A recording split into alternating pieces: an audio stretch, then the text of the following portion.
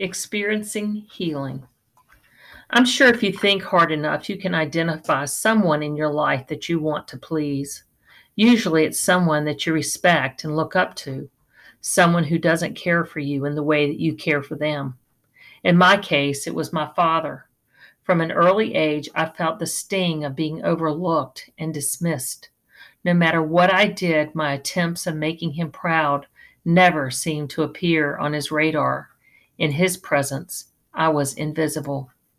So many of my memories of this man are all tangled up in the insecurities that I acquired over the years. One memory in particular stands out. It was at a party that we were both attending. I hadn't seen him in over a month and desired to spend some time in conversation. Once I entered the room, I saw him and he saw me. But instead of drawing close, he turned away and immediately became engaged in a conversation with another woman. Even though my father has passed away, the tinge of hurt occasionally resurfaces.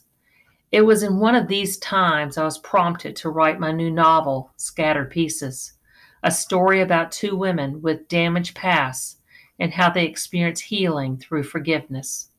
If you can relate, this book is for you. Please visit me at coradera.com and purchase your book today. Thank you.